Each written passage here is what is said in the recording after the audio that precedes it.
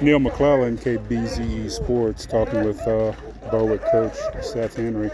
Seth, talk about the game today. A nice little battle between two teams in the top 10 and 3A power rankings. Yeah, it was a good game all day. I thought our guy on the mound did a good job filling up the zone. Offensive-wise, I thought we had some really good at-bats. Some of the ones that weren't hits, they were productive at-bats. We moved some guys. I think we had 3 base hit bunts today. So I thought the small game was really good for us today. Coming into the game, what was kind of going through your mind? Just staying consistent, kind of doing the same thing. We preach to these guys, just stay consistent, stay level-headed, don't get too high, too low, and keep doing what we've been doing all year. You talk a little bit about this, if you will. Y'all been carrying the number 1 in power rankings in 3A for a little while now, and with 2 weeks left in the season, how's the team handling that pressure?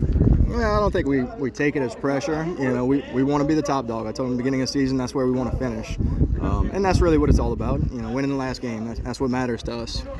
The last game on the last day, huh? Last game on the last day. Coach, as the playoffs get ready to start, how's your team looking? Obviously 23 wins, you're doing well, but in your opinion, how's your team preparing and getting ready and looking through this season and as the playoffs come in 2 weeks? Well, I think we've been really consistent all year on the mound, so as long as we stay there, we'll be in every game. When it comes to playoff time, you want to peak at the right time. So, you want the hitters especially to kind of get clicking at the right time and get hot, and good things will happen.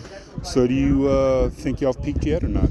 No, I don't think we've peaked yet. I think we've been pretty consistent and steady all year long, just moving runners, finding ways to score, stealing bases, those kind of things. So I think when the offense really peaks, it'll be something special. Did you think you'd be at this point of the season?